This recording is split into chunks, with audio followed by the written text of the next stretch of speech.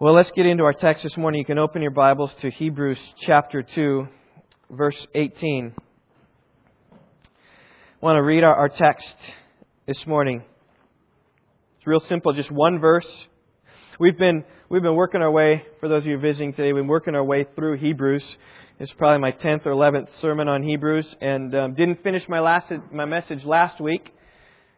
So I decided just to spend one week, one Sunday, just on chapter 2, verse 18. Next week we'll be in chapter 3, verses 1 through 6. Jesus is better than Moses.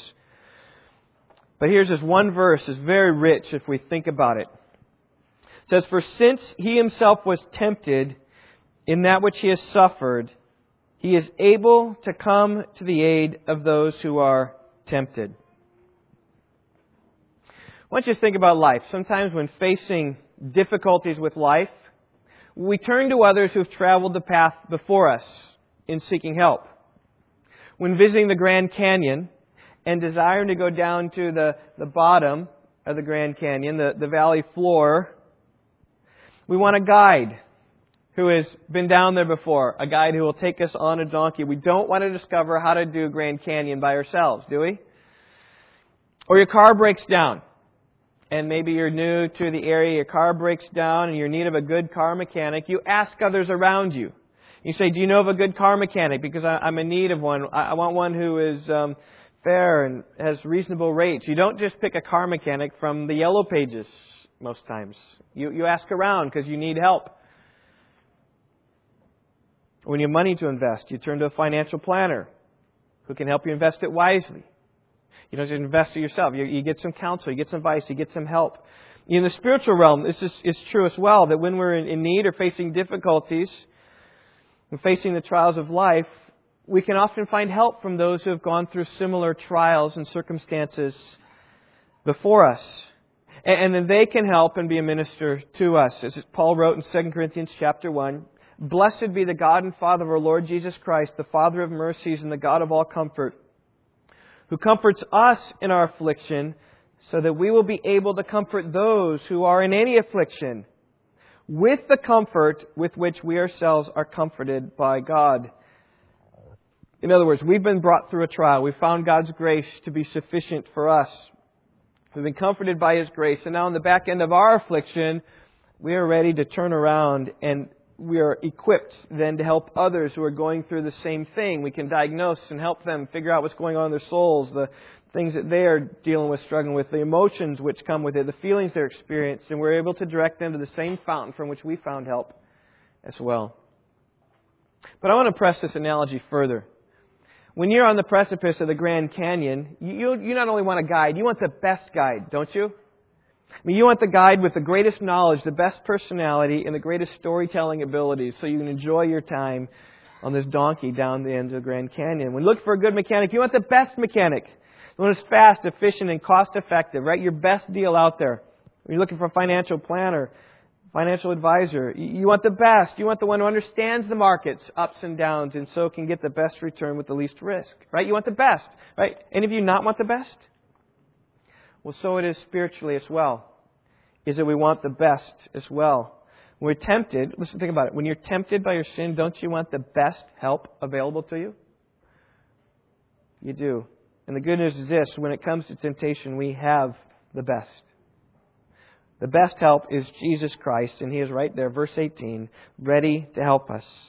It says, "Since He Himself was tempted in that which He suffered, He's able to come to the aid of those who are tempted." Jesus is our best help in temptation because He experienced it all and yet never yielded to the temptation. Not even once. Jesus knows how to conquer temptation. He knows how to go through it sinlessly, and He is ready and able to help, as it says here in verse 18. He is able to come to the aid of those who are tempted. Are there any of you tempted here this morning? Jesus is able to come to your help. My whole sermon today basically is this: are you tempted? Look to Jesus. He understands. He can help you far better than I can help you. Jesus can. It says in Hebrews chapter 4, verse 15, "We do not have a high priest who cannot sympathize with our weaknesses, but one who's been tempted in all things as we are, and yet without sin."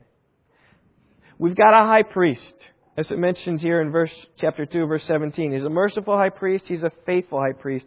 He's merciful and He'll be compassionate to us. He's faithful in that He has accomplished all things obediently. And Jesus can help us through our own temptations because He walked this life sinlessly. And He can help us.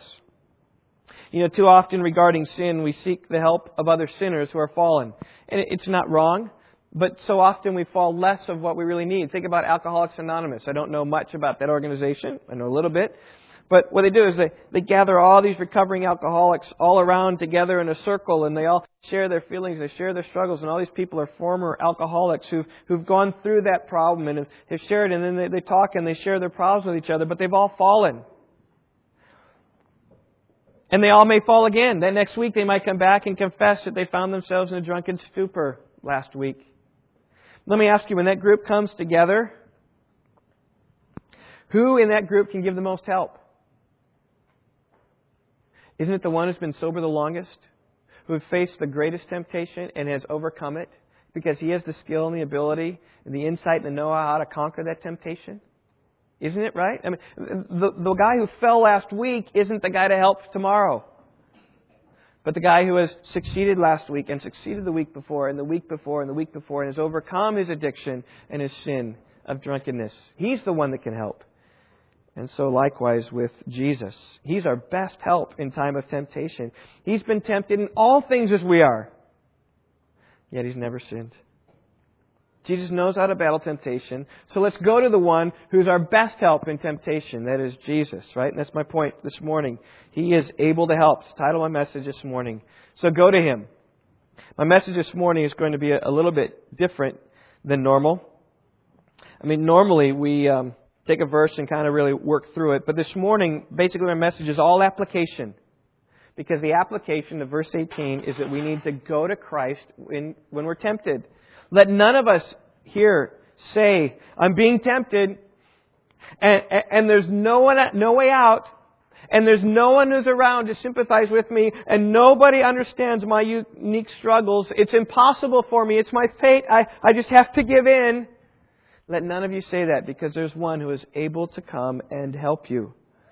His name is Christ. So this morning, as we take Hebrews chapter 2, verse 18, what I want to do is I want to look at the life of Christ. It says here in verse 18 that He Himself was tempted in that which He has suffered. I want for us just to take a gospel writer. We're going to take the book of Luke just for ease. Rather than going around to Matthew, Mark, Luke, and John. We could go to all of them. We're just going to take the book of Luke. We're going to start in chapter 2 because that's where He was born. We can't start in chapter 1 because He wasn't born yet there. But we're going to take chapter 2 and we're just going to work through. I'm just going to pull out just a few examples of ways in which Christ was tempted, perhaps that you never even really thought about it before. Oftentimes we just look at the Gospels to tell us about Jesus, and wonderful, and that's great, and we listen to His teachings. But I want us this morning to look at the Gospel of Luke from the perspective of what kind of temptations did Jesus face. And I think you'll be astonished at how broad those are. And I think if you think about maybe one sin that's particularly tempting to you today, or this next week, or coming up, whether it's some anxiety, whether it's some fleshly sin, whether it's some relational sin, whatever, you just think about that, and I almost guarantee you that you're going to find something in the life of Jesus that He experienced that same temptation that you have experienced or are going to experience, and He is able to help. So I have far more material than we can go, and I'm just only scratching just a little bit of what Luke has. There's much more. But let's turn in our Bibles to Luke chapter 2. And just for the sake of ease, we're just going to go chronologically through Luke. So you're just going to turn your pages forward, and it's not going to be that hard to get there. My first application this morning goes to you children, and particularly some of you teenagers or budding teenagers, because that's where the book of Luke starts. He's born in chapter 2. And pretty soon he's a teenager. Actually, he's slightly less than a teenager. He's 12 years old. And you children might be thinking, or you might be tempted to think in future years, you know what, my parents just don't understand me. They don't understand the things that I am going through. They don't understand the pressures at school. They don't understand the feelings I have. They don't understand the situation in which they've put me in. They don't understand. And if this is you, children, I just say go to Jesus because He understands. Look at verse 41. Now His parents went to Jerusalem every year at the feast of the Passover. And when He became 12, okay, how many of you 12-year-olds are here? Jared, are you 12? No, David's 12. Aren't you 12, David? Who else is 12 here? Kendra, are you 12? Yep, you're 12. Hannah, you're 12. Who else is 12? Okay. We have Alicia there. It's 12. Wonderful. 12 years old. They went up there according to the custom of the feast. And as they were returning after spending the full number of days, the boy Jesus stayed behind in Jerusalem, but his parents were unaware of it. But supposed him to be in the caravan and went a day's journey, and they began looking for him among their relatives and acquaintances. And when they did not find him, they returned to Jerusalem looking for him. Then, after 3 days, they found him in the temple, sitting in the midst of the teachers, both listening to them and asking them questions. And all who heard him were amazed at his understanding and his answers. And when they saw him, they were astonished. And his mother said to him, "Son, why have you treated us this way? Behold, your father and I have been anxiously looking for you." And Jesus said to them, "Why is it that you are looking for me? Did you not know that I had to be in my Father's house?" But they did not understand the statement which He had made to them. Think about that. Jesus had parents who didn't understand Him. He was their child. He lived with them for 12 years, but they didn't understand Him. They didn't understand that He was different than other children. They didn't understand that He had a divine call in His life. They didn't understand that He had a passion for God's Word. If they would have understood that, they would have realized that He was in the temple. And so young people, if you're ever tempted to think, my parents just don't understand me, I say, you know what? Jesus went through that same temptation, that same struggle. Because there are some temptations there. Your temptation is, my parents don't understand me, therefore I'm just going to step out of their role of oversight over me and I'm just going to do my own thing. Isn't that right? When your parents don't understand, you want to do something else. And Jesus certainly had those temptations. See, but God is calling you children to live in subjection to your parents. Family night, last Sunday night, Ted Tripp. Every other Sunday night, we've been watching some parenting videos, and Ted Tripp was talking about the circle of safety. In that parents, as they have authority over their children, as their children are honoring, obeying their parents, they're in this safety. But as they get out of that submission, they're in a state of danger. And children, you stay in that circle, honor your parents, obey your parents. But as you perceive them not understanding, you'll be tempted to get out of that circle. You say, how did Jesus handle this temptation? Look what it says in the next verse. And He went down with them and came to Nazareth, and He continued in subjection to them. He continued in that circle, in submission to His parents, even though His parents didn't understand Him. So children, when your parents don't understand, you go to Jesus. And I'm sure, just thinking about the life of Christ, certainly there were some trying times. Joseph is working with Jesus in the shop. And Jesus didn't quite do things like Joseph wanted him to. And so Joseph lashed out at him and yelled at him and, tried to say, no, you do it this way, or became impatient with him somehow. Sons, your fathers have probably been impatient with you. I know, SR, I've been impatient with you many times. And I just ask you to be patient with me. Even though I don't understand you totally, be patient with me. Continue subjection. That's the way God has worked your life for your blessing. And so also children, it's a way. All right, think about maybe the duties that Jesus was the model servant. Think about when Mary told Jesus to do something, help around the house, it was done. And just think about if your children were like that, how easy it would be to stack more and more things. Okay, well, Jesus, help me with the dishes, help me with the washing, help sweep the front walkway, tape out the trash. Oh, can you run this errand for me? And he's got all these things because he's obedient everything that Mary said to him, and he went out and about doing all these things, and maybe even had struggles getting his homework done, and he tried, and it's just because his parents didn't understand his limitations, human limitations in some sense, and it was a time where it's probably trials. But Jesus, through it all, continued in subjection to His parents. And I say, children, when you're tempted to get out of that circle of safety, cry to Jesus and say, Jesus, I'm being tempted right now. My parents don't understand me. And He understands exactly what you're going through. He'll be able to help you. All right, let's continue on to Luke. Luke chapter 4. This is probably the most straightforward passage in all of Luke about the temptations of Christ. Jesus Himself being tempted by the devil himself. We read in chapter 4, verse 1, Jesus, full of the Holy Spirit, returned from the Jordan and was led around by the Spirit in the wilderness for 40 days, being tempted by the devil. He ate nothing during those days, and when they had ended, He became hungry. And the devil said to Him, if you are the Son of God, tell this stone to become bread. And Jesus answered him, it is written, man shall not live on bread alone. And He led him up and showed him all the kingdoms of the world in a moment of time.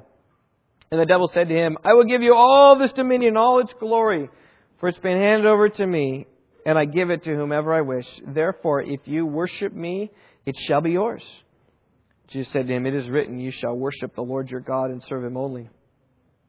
And He led him to Jerusalem and had him stand on the pinnacle of the temple and said to him, if you are the Son of God, throw yourself down from here, for it is written, He will command His angels concerning you to guard you. And on their hands they will bear you up so that you will not strike your foot against a stone. And Jesus answered and said to them, it is said, you shall not put the Lord your God to the test. And when the devil had finished every temptation, he left him until an opportune time. We see here 3 waves of temptation come across Christ. This is worthy of an entire message in and of itself. I'm intentionally going to go pretty fast over these because I want to get to those sorts of temptations that you might not be thinking about so much when you think about the temptations of Christ. First of all, think about Jesus was tempted in the flesh. He was hungry, having eaten nothing for 40 days. He was starving. Satan came and said, okay, satisfy your flesh. Take this stone, make it into some bread. There's nothing wrong with Jesus having made a stone into a piece of bread any more than it was wrong to make water into wine. But at that moment it was wrong because Satan was touting Him. In fact, taunted by the devil. He said, if you are the Son of God, tell the stone to become bread. Listen, there are lots of passions we have, lots of feelings in the flesh that at the wrong time, that in and of themselves are not wrong, but at the wrong time they're sinful, like eating. We all need food. But food is wrong when you eat too much. Therefore, Jesus understands the temptation of gluttony because He understands that passion. The passions for sex are wrong when fulfilled outside of marriage. It's the same. It's a fleshly temptation. Jesus understands the temptation to immorality. Right here. It's where He understands the pull of the flesh. He experienced these passions. So when you feel the pull of the flesh, I say run to Jesus. When you need help to escape the lure of the internet, run to Jesus. When you need help to escape the cigarette, run to Jesus. When you need help to escape the drugs, run to Jesus. When you need help to escape your laziness, run to Jesus. Anything in your flesh that's pulling you one way, just run to Jesus because He knows how to conquer sins of the flesh, as He did here. Jesus also here in the first temptation was also tempted by the tauntings of Satan. If you are the Son of God. Jesus understands all the temptations of gang members. You know, when they're in a gang and there's high peer pressure. Understands peer pressure. Fraternity members placing upon other people. Right? Boys and girls, oh, come on. You can do this. Mom and Dad will never find out. He understands peer pressure. That's basically what Are you really the Son of God? He understands the pressures you feel to perform at your religious duties. Maybe coming to church on Sunday mornings. I am doing my duties. Maybe you feel a great pressure from us all around. It's a church. Oh, I'm going to church. Got to dress my best. Jesus understands the pressures of being taunted. He understands peer pressure. He understands and will come and help you so you do what's right. Well, verses 5 through 8 is another temptation. We see Satan tempting Jesus to have all the kingdoms of the world if Jesus would bow down to Satan. Here the temptation is to succeed by cutting corners. It sure would be easier to gain the kingdoms of the world by bowing to Satan than going to the cross, wouldn't it? It absolutely would be. The temptation here is to think that the ends justifies the means. But Jesus says, no. The ends does not justify the means. To bow down to Satan would violate one of the 10 commandments. You shall worship the Lord your God and serve Him only. See, Jesus understands the pressures to succeed or the temptation to get the easy way out rather than God's way. Maybe you're in a business or maybe you're in a home.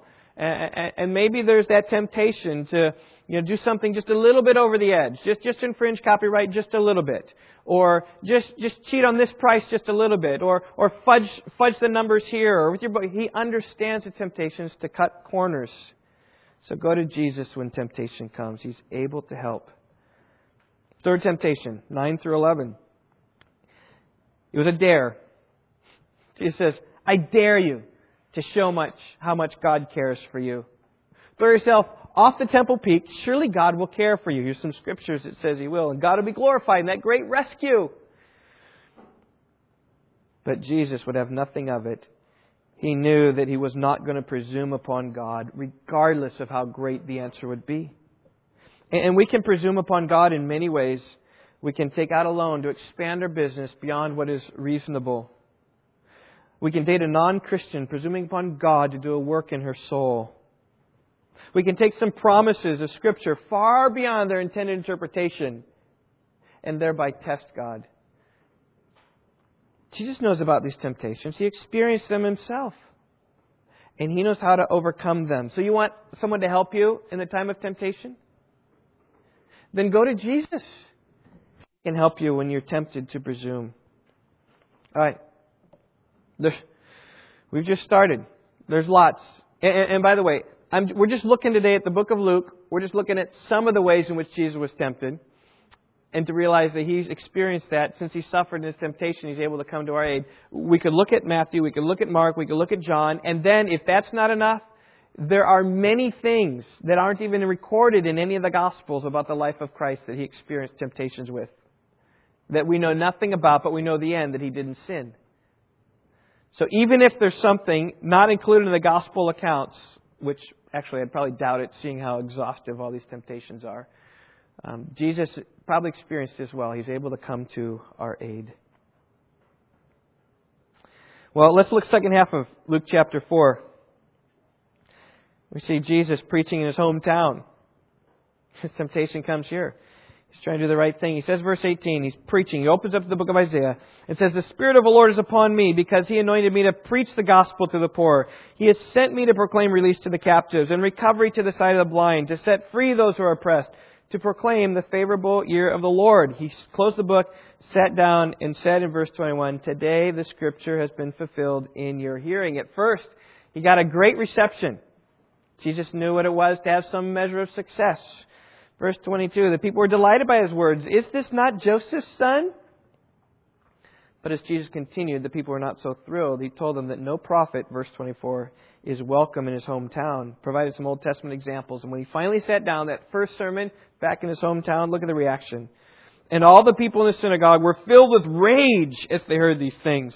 And they got up and drove Him out of the city and led Him to the brow of a hill on which their city had been built in order to throw Him down off the cliff. But passing through their midst, He went His way. Have you ever spoken the gospel to someone only to have them turn and get angry with you? You ever done that before? I know I have. And at that moment, there's a temptation there that you can feel about feeling self-righteous indignation. That why did they do it? Maybe there's some frustration in your heart. Maybe there's some depression that comes about from being rejected. Maybe there's some fear there. And maybe there's an apprehension not to share the gospel again another time because you've been so afflicted this first time. But Jesus knows how to deal with those who are hostile to the truth. He experienced it far more than any of you have. When they tried to throw, as it says in verse 29, throw Him over the cliff. In the days of Jesus, when you stoned people, you didn't set them up there on a flat pedestal and say, okay, we're going to huck these stones at you and go, ugh, and try to stone someone. What you did, you took him to a cliff, you threw him over, trying to break his legs so he can't run, and then you take your stones and then you throw them on somebody. That's how you stoned them. So they're trying to throw him over the cliff. They're trying to kill him. Has anyone ever been that hostile towards you before? Tried to kill you for sharing the gospel with them? Preaching the good news? Release to the captives, recovery of sight, the blind, Jesus is the Messiah, it's the favorable year of the Lord. Turn, repent, trust Him. Listen, Jesus understood the temptation of facing a hostile crowd who could kill Him. I think He understands our fears and facing maybe a crowd that lashes back at us or is not so happy with us. See, Jesus was tempted this far. When we're tempted this far, He's able to come and help because He's been tempted through that, and now He's tempted this far to the point of almost being killed. He can come to our aid. So next time even you're tempted not to speak with somebody because you've been rejected before, or you fear you're going to be rejected again, just say, you know what, Jesus, come help me now. I know you know how this feels. Help me in this temptation to be quiet. Help me to speak like I know you want me to. Go to Jesus. He's going to help you in that. Let's pick another one. Chapter 8. Chapter 8. Little red verses in the Gospel of Luke, but they have great application for us today. Soon afterwards, He began going around from one city and village to another, proclaiming and preaching the kingdom of God. And the 12 were with Him. And also some women who had been healed of evil spirits and sicknesses. Mary, who had been called Magdalene, from whom 7 demons had gone out. And Joanna, the wife of Chuza, Herod's steward, and Susanna, and many others who were contributing to their support out of their private means. Now, the temptations that Jesus might face here are probably not so obvious. But think about this. Jesus operated a faith ministry. There were people, women particularly, who were contributing to their support out of their own private means. He and His disciples were fully funded by people basically who gave them money to support them in the ministry. In this case, some of His supporters were named: Mary, Joanna, Susanna. And Jesus has experienced the same temptations to anybody else that anyone else faces in such a ministry, right? You minister, you serve to others, and you trust that God will stir their hearts to contribute to the needs of your ministry. My guess is that Jesus knew what it was like to have a little shortfall at the end of the month,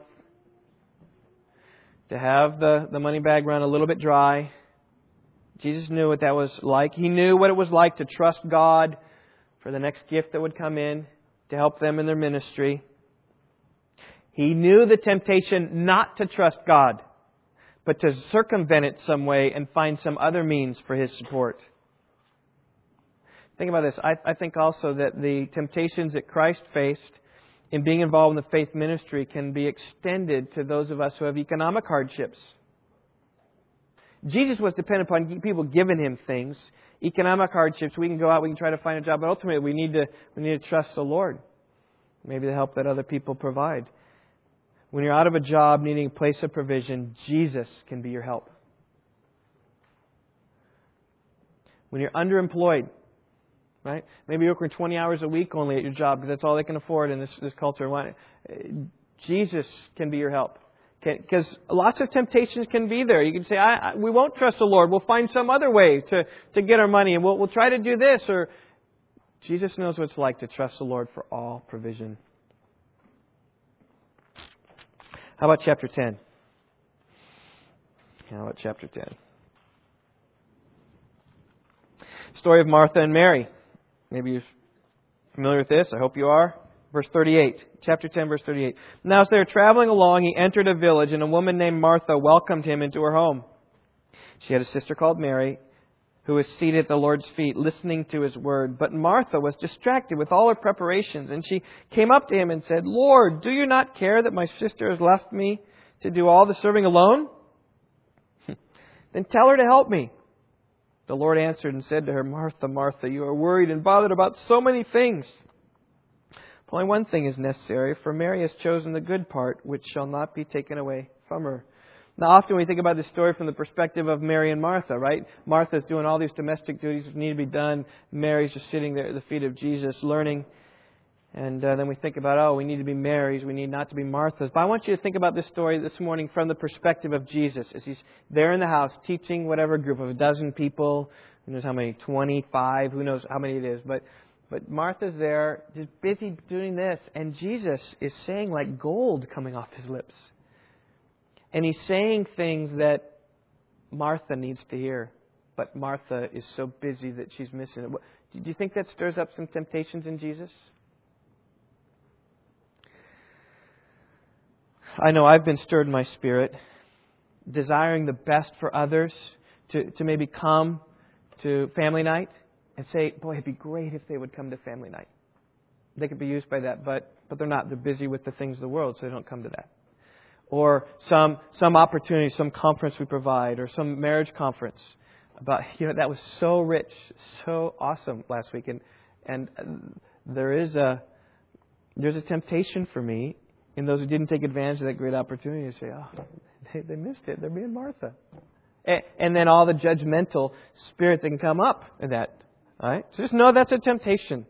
It's a temptation when there are good things. Or you give somebody a book and they don't read it, or you give them a CD and they don't listen to it, or so you just want to help them. And if they don't do that, there can be a disappointment there. They neglect a church or a fellowship opportunity. And there's a battle in your soul because you want to help people, and then they turn you away and not interested in it. There's a frustration there. Jesus faced it. Jesus knows how to overcome that. Jesus knows how to just continue to serve, just continue to encourage, and continue to help, even for those who miss this opportunity. There'll be another opportunity. There'll be another opportunity. That's what Jesus did. And then think about this. Martha comes with a complaining spirit. Lord, do you not care? My sister has left me to all this serving alone. Tell her to help me. Martha, first of all, made a bad choice. And then she's coming complaining to Jesus about it. Now, any of you ever faced complaining people in your life? And isn't there within you some kind of temptation to look badly upon them, or to, turn them away, or to turn sour in your heart towards them? Isn't there? Do you know what I'm talking about?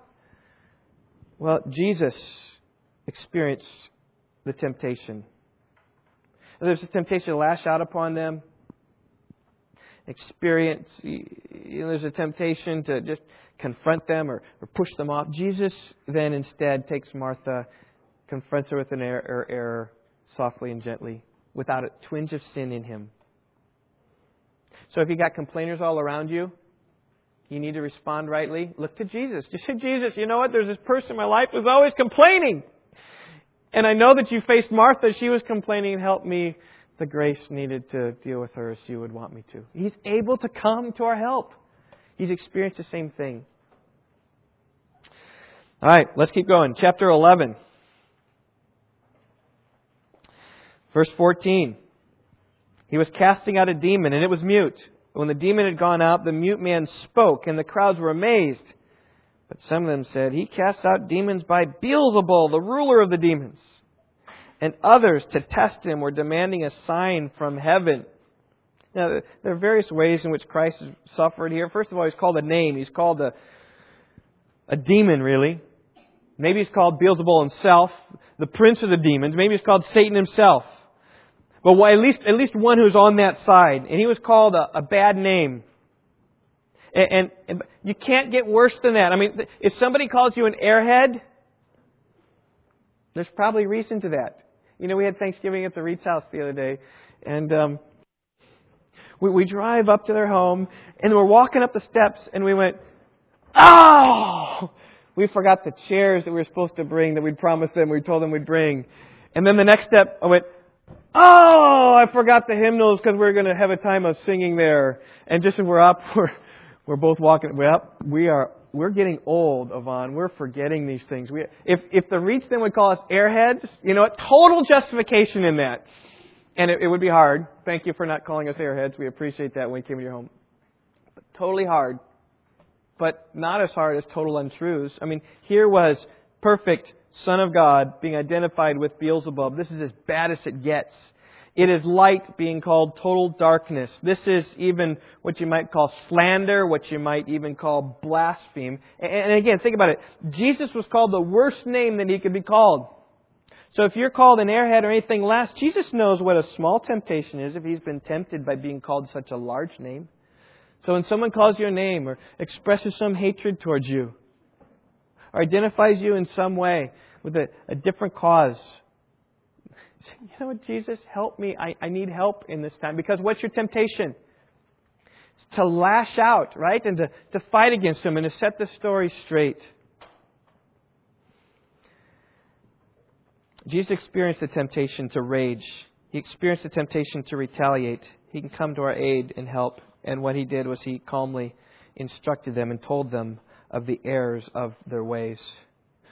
On top of that, look at how Jesus was tempted. As it says here in verse 16, others to test Him, that is, others to tempt Him, demanding a sign from heaven. He'd already done a miraculous sign, casting a demon out of a mute man, so that this mute man who didn't speak now spoke, and they demanded another sign from Him. In fact, that was the intent, was to tempt Him. You ever been tempted by people who are demanding and demanding and demanding? It doesn't matter what you do, they want more. That's what Jesus was faced right here. Or they want a sign from heaven. He'd just given them a great sign. Right? Or people who you're sharing the gospel with, they want more proof. They want more proof. They want more proof. Anything you say that they kind of cast aside. Give me more proof. Give me more proof. Give me more proof. Jesus dealt with those kind of people. He can help in time of need. All right. Well, we're going to skip a few here. Let's go to chapter 17. Here's a good one, especially appropriate this Thanksgiving weekend. Beginning in verse 11.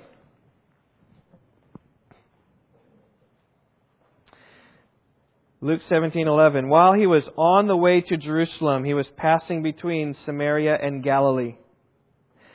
And as He entered a village, 10 leprous men who stood at a distance met Him, and they raised their voices, saying, "Jesus, Master, have mercy on us."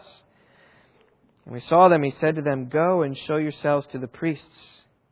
And as they were going, they were cleansed. Now one of them, when he saw that he had been healed, turned back, glorifying God with a loud voice. And he fell on his face at His feet, giving thanks to Him. He was a Samaritan. And then Jesus answered and said, "Were there not 10 who were cleansed? But the 9, where are they? Was no one found to return to give glory to God except this foreigner?" He said to him, "Stand up and go. Your faith has made you well." Have you ever dealt with unthankful people? Jesus dealt with unthankful people. Have you ever felt the temptation to lash out at those who didn't express their thanks? Right? Maybe you give a gift to a friend and they never returned your gift with a word of thanks or a note of thanks at all. Maybe you've given gifts to your children. They've never expressed any gratitude for your generosity. Maybe you've lent a book to a friend and they've never returned it. Maybe you've invited some guests for dinner and they never returned with a thank you note or expression of thanks. Have we thanked the Reeds for going to their house? That's okay. Yeah, we did. Okay, good. I just don't want to tempt you guys with being unthankful people. There's something in you that can burn against those who are unthankful. Like they're taking advantage of you, or they're ungrateful. And Jesus knew all those feelings. But for Him, think about it. It wasn't just a book. It wasn't just an invitation. It wasn't just a dinner. It wasn't just a gift. It was life itself. These men of leprosy were total outcasts of society. It's no accident that He said that verse 12, as He entered the village, 10 leprous men who stood at a distance met Him. Because the leprous men had to stay at a distance all their lives in their leper colony. And think, as Jesus healed these people, He gave them life.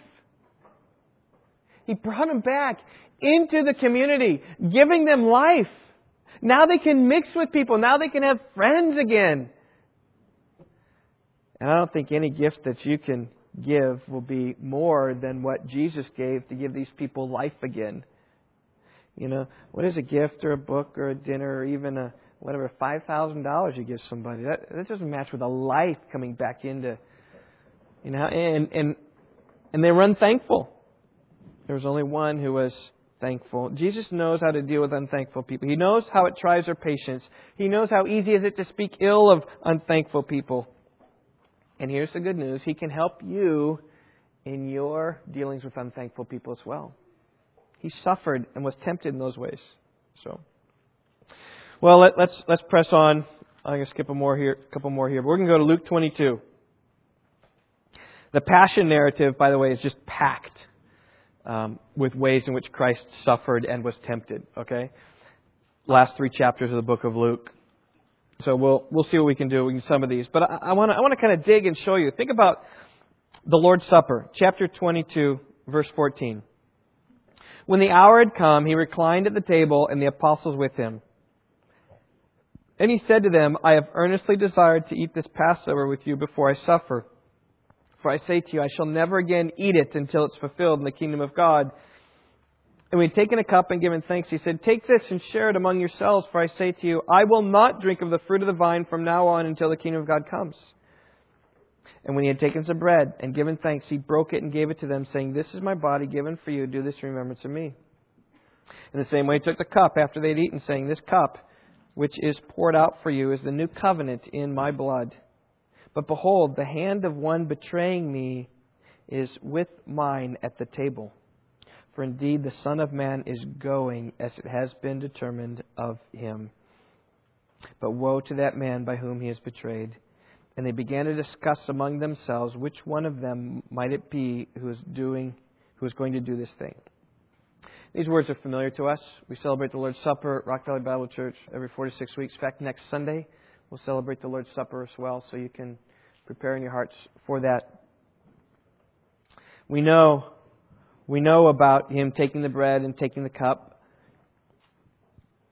And maybe we don't realize this, how desirous Jesus was. Verse 15, "I have earnestly desired to eat this Passover with you." Jesus had a great desire to celebrate the Passover with his disciples, because he was taking this whole thing about Moses and the Passover and then bringing it to himself. It's a great opportunity for the gospel also. He's going to say, "This is my bread, this is my body which is broken. I'm going to be broken. And this is my blood which is going to be spilled. I'm going to be killed. This is a new covenant in my blood. This is me. Look at me. I'm going to provide your salvation." We can understand how earnestly he desired to be there. But do you know what took place after he said, "This is the new covenant in my blood"? He told of his betrayer. Look at verse 21. Without stop, after saying, "This cup which is poured out for you is the new covenant in my blood," he said, "But behold, the hand of one betraying me is with mine on the table." Think about it here. Jesus was having a meal with his enemy. And he knew he was having a meal with his enemy. And yet still he longed to have that meal with them. Jesus knew the temptations of dealing with enemies. He was right there close beside them, even eating with Judas. And think about this. He knew how to show his love to enemies. In the Sermon on the Mount, he said, "Love your enemies." He knew how to love his enemies, so much so that after he said that he's going to be betrayed, the disciples, verse 23, began to discuss among themselves which one it was who was going to do this. And just think about the realities of that. Okay, I've been saying think about it today a lot. But you gotta just get there that Jesus having dinner, and it's not like he encountered Judas and went, "Oh, I can't deal with him. He's my enemy," and loved all the other people, but your son. He was equally loving to them all. So much so that when he said there's going to be a betrayer, they had no clue who it was. Jesus knew who it was. And he loved enemies. You ever have a difficulty loving your enemy? Jesus knows that temptation and knows how hard that is. So whenever you have an enemy that you know you need to love, you say, "Jesus is really hard. Maybe you'll take him back to the Last Supper." I say, "Well, there was one of you among here who was going to betray me." Jesus knows that temptation. Another temptation comes in Gethsemane, verse 39. "He came out, proceeded, as was his custom, to the Mount of Olives. His disciples also followed him. When he arrived at the place, he said, 'Pray that you may not enter into temptation.' And he withdrew from them about a stone's throw, and he knelt down and began to pray, saying, 'Father, if you are willing, remove this cup from me. Yet not my will, but yours be done.' Now an angel from heaven appeared to him, strengthening him. And being in agony, he was praying very fervently, and his sweat became like drops of blood falling down upon the ground. When he rose from prayer, he came to the disciples and found them sleeping from sorrow. And he said, 'Why are you sleeping? Get up and pray that you may not enter into temptation.'" Lots of things going on here. First of all, Christ is dealing with his own life. In the next few hours, he's going to die. He knew full well what was in store for him. He knew that he was going to die upon the cross. He said at the Last Supper, "I'm not going to eat it again until the kingdom of God comes." He knew that he had his last meal already. He knew that his death was coming. And so intense was the struggle that raged in his heart and his mind that, can I go through this? That he was praying very fervently, sweating drops of blood. And then to make matters worse, His disciples were clueless. He found them sleeping. Have you ever faced a trial that is just so big and so consuming that you're just praying for it all the time? You can't get it off your mind. It's like this, here's a circle of your mind. Your trial is taking like 99% of your mind just all the time. You're so concerned about it. Jesus was there. Jesus knew what it was. That this all-consuming agony of His heart as He thinks about going to the cross. Can I do it? And think about the intensity of the prayer of Jesus. He was sweating drops of blood. I think it just speaks about the intensity of His prayer and the agony of His heart. So any other agony that we have, maybe praying about it all day, maybe fasting for several days about some particular issue in our family. Know that Jesus, the agony He faced was far beyond that. He knows how to deal with this because He passed that temptation. He was dealing with the temptations of just involved in praying and agonizing. He can be there. He can help. He can sympathize with you. He can give you the strength to carry you through. An angel ministered to him here. Maybe his help comes in the form of an angel to come and help you. But just look to Jesus and say, Jesus, this is huge and this is big, and I know that you've experienced the same struggles and the same temptations that I have, and please come to my aid. Or Jesus here is struggling with the will of God for his life. He knows the right thing to do, but doesn't quite fully want to do the right thing. He says, yes, thy will be done, but says, if there's any possible way, let it be done another way. Maybe you're struggling with the will of God for your life. Maybe there's some circumstances in your life making it difficult for you to follow the Lord. Maybe some temptation to cheat or lie, or some temptation to avoid something you know that you really need to do, or some temptation to walk the easy path rather than walking the right path, which is the hard path. You say, God, I know what your will is, but you're being pulled away. You say, go to Jesus. He knows what it is to struggle with the will of God in his life. He can help. I think also about how Christ felt alone. Have you ever felt alone? Like you're on an island? You're the only one? I'm the only one standing here. Everyone else has abandoned me. What am I going to do? Jesus felt very alone here. Here was the greatest trial in his life, and his friends weren't there to support him. How he needed their encouragement. How he needed their prayers. How he needed their concern and their love for him. And yet, his friends were, rather than being a help, a hindrance. So he said, are you still sleeping? Rather than being a help, they were actually a burden. Jesus knows what it's like to be alone. So when you're alone, feeling difficult, just pray Jesus. Say, Jesus, help me. There's some temptations now of just feeling alone. I'm feeling sorry for myself. I need help and support. I'm not getting that. I'm susceptible to temptation. I'm susceptible to sin. Jesus, help me. He's been alone before. He can help you. Well, there's the betrayal. Verse 47. While he was still speaking, behold, a crowd came, and the one called Judas, one of the 12, was preceding them, and he approached Jesus to kiss him. Jesus, knowing full well what's going on, verse 48, said to him, Judas, are you betraying the Son of Man with a kiss? Jesus knew what it was like to be betrayed. He was betrayed by a friend with a kiss unto death. I mean, it's one thing to be betrayed by a mere acquaintance who maybe you don't know very well, who's not really established whether you're a friend or an enemy. But here, Judas was a friend. It's worse to be betrayed by a friend. And it's one thing to be betrayed by a letter, an email, or phone call that takes place in a dark room someplace, the communication between some people, and then they betray you, and then it comes. But it's another thing to be betrayed right to your face with a kiss, a sign of love. It's the worst sort of betrayal.